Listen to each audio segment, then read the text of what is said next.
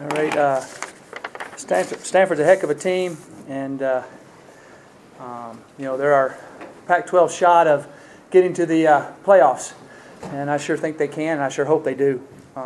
David Shaw does a good job. Got a very, very old team. Offensively, they got a bunch of seniors who played a lot of football, and they did an excellent job today. The difference in the game, you can look at it every way you want, but the difference in the game was them making third downs and us not. And if we could have got them out on a few first third downs there, but a little bit different football game. If we could have made a few, but a little bit different. But they're a heck of a football team. They did a good job today. So I'll take any questions. Mike, when you look at that team, is that the standard that you say this is not their specific game or not their specific lineup? This is what we want to be? Yeah, they're big and physical. You want to be able to control a game like they did at times, and they're able to run it on third down and throw it. Their quarterback is so efficient at what he does.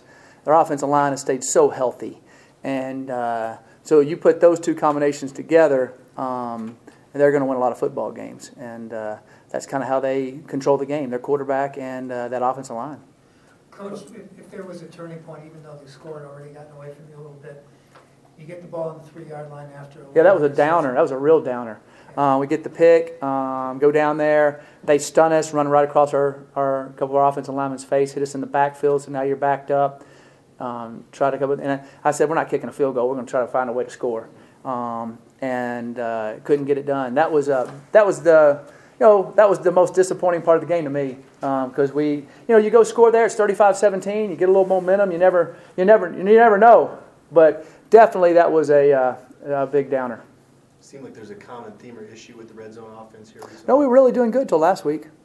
We were scoring in the red zone pretty good and moving the ball, but they stuffed us there on that situation. They did a heck of a job on that, and that kind of series, and then them scoring on the fourth down play. Those two things were there, but we were trying to get a stop there, and we didn't.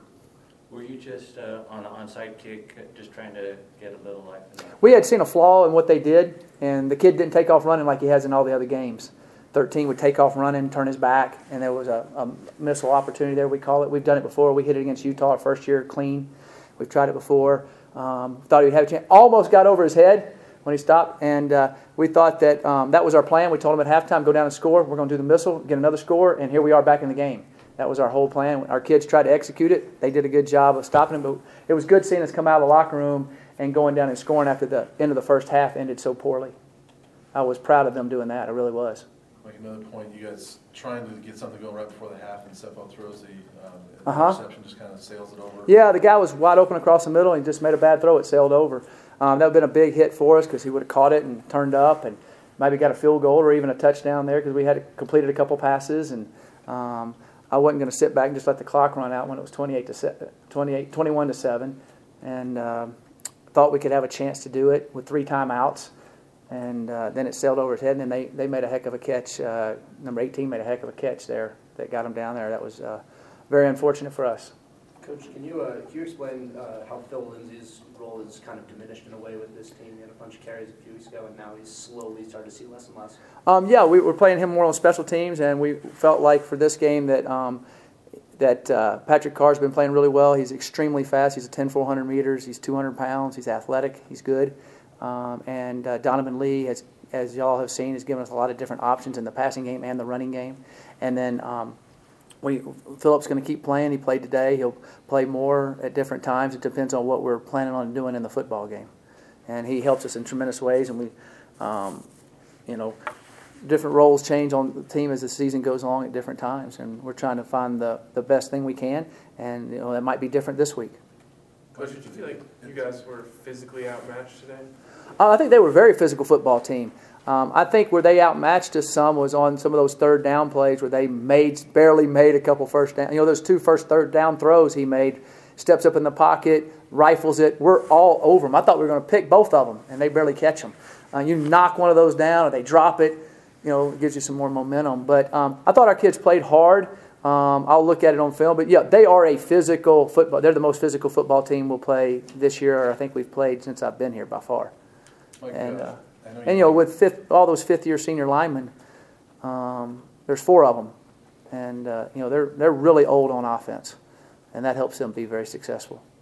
I know you like the other running backs as well, but Philip leads you in rushing, and there's been times that you look like your best running back. I mean, 3 weeks ago you had a career high in carries. Has there been something going on in practice that he's not performing? No, we just decided to make that deal there. I mean, Patrick Carr looked good last week, didn't he? I mean, we've got some guys that we're trying to find different things we can do, and Philip will get his shot at different times and just keep pushing with it. It can be difficult. It can be difficult though for somebody who's getting a lot of carries to be relegated more to special teams. He seems like the kind of guy with character that will be whatever's good for the team. No, he's phenomenal. I talked to him this week about what we're doing, and he's a phenomenal kid and a good football player for us. Just the way we see it working out at this time. Coach, it seemed like in the first quarter the defense actually did a pretty good job of getting to McCaffrey quickly in the backfield a couple of times. I know Awuzie made a lot of nice plays early on. How'd that get away from the defense?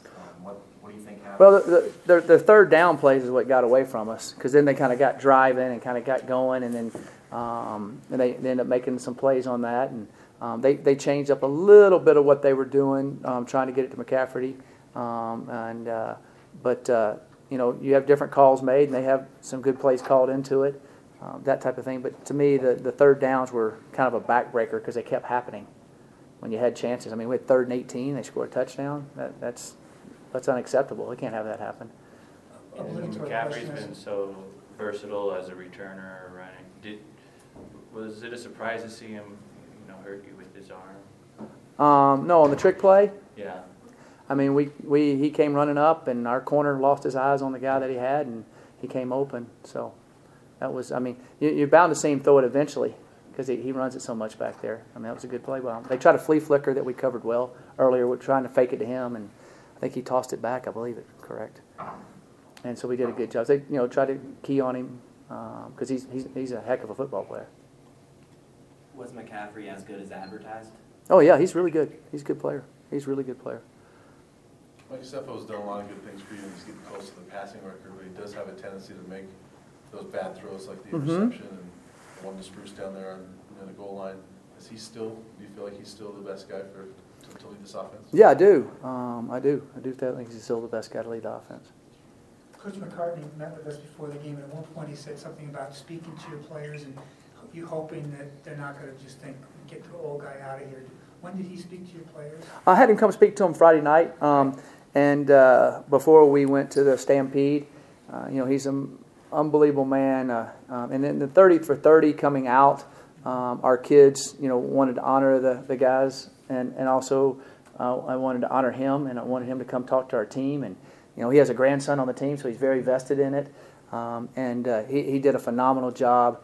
And I think anytime our young men can be around a man of that high integrity and character and hear him talk to him and see his passion and his love for University of Colorado and his passion and love for football, I think it's awesome. And I had him speak once the first year, and I had him speak this year, and I thought it was very appropriate to have him come in and talk to our team with the 30 for 30 that came out. And also I thought it was I wanted to he hadn't coached in 21 years, I think. And I think anytime you're a coach and you get that opportunity to get back up in front of the teams, I think it gets your juices going. I think it gets your passion going.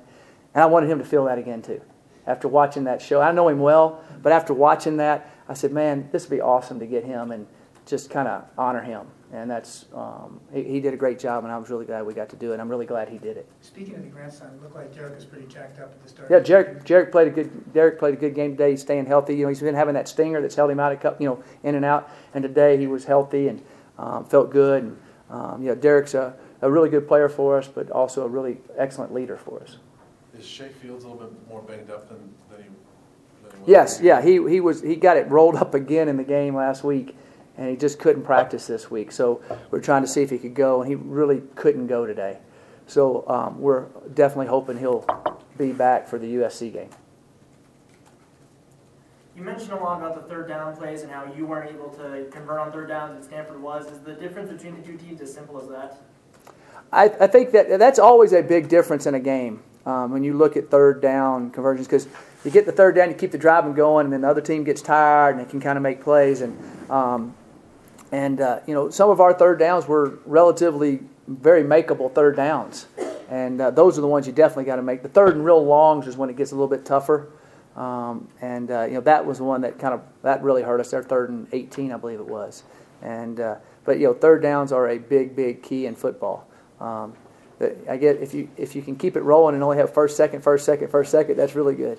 But that is a big difference. I think that made a big gap for us today. I do. Anything else, Coach? All right, thank you.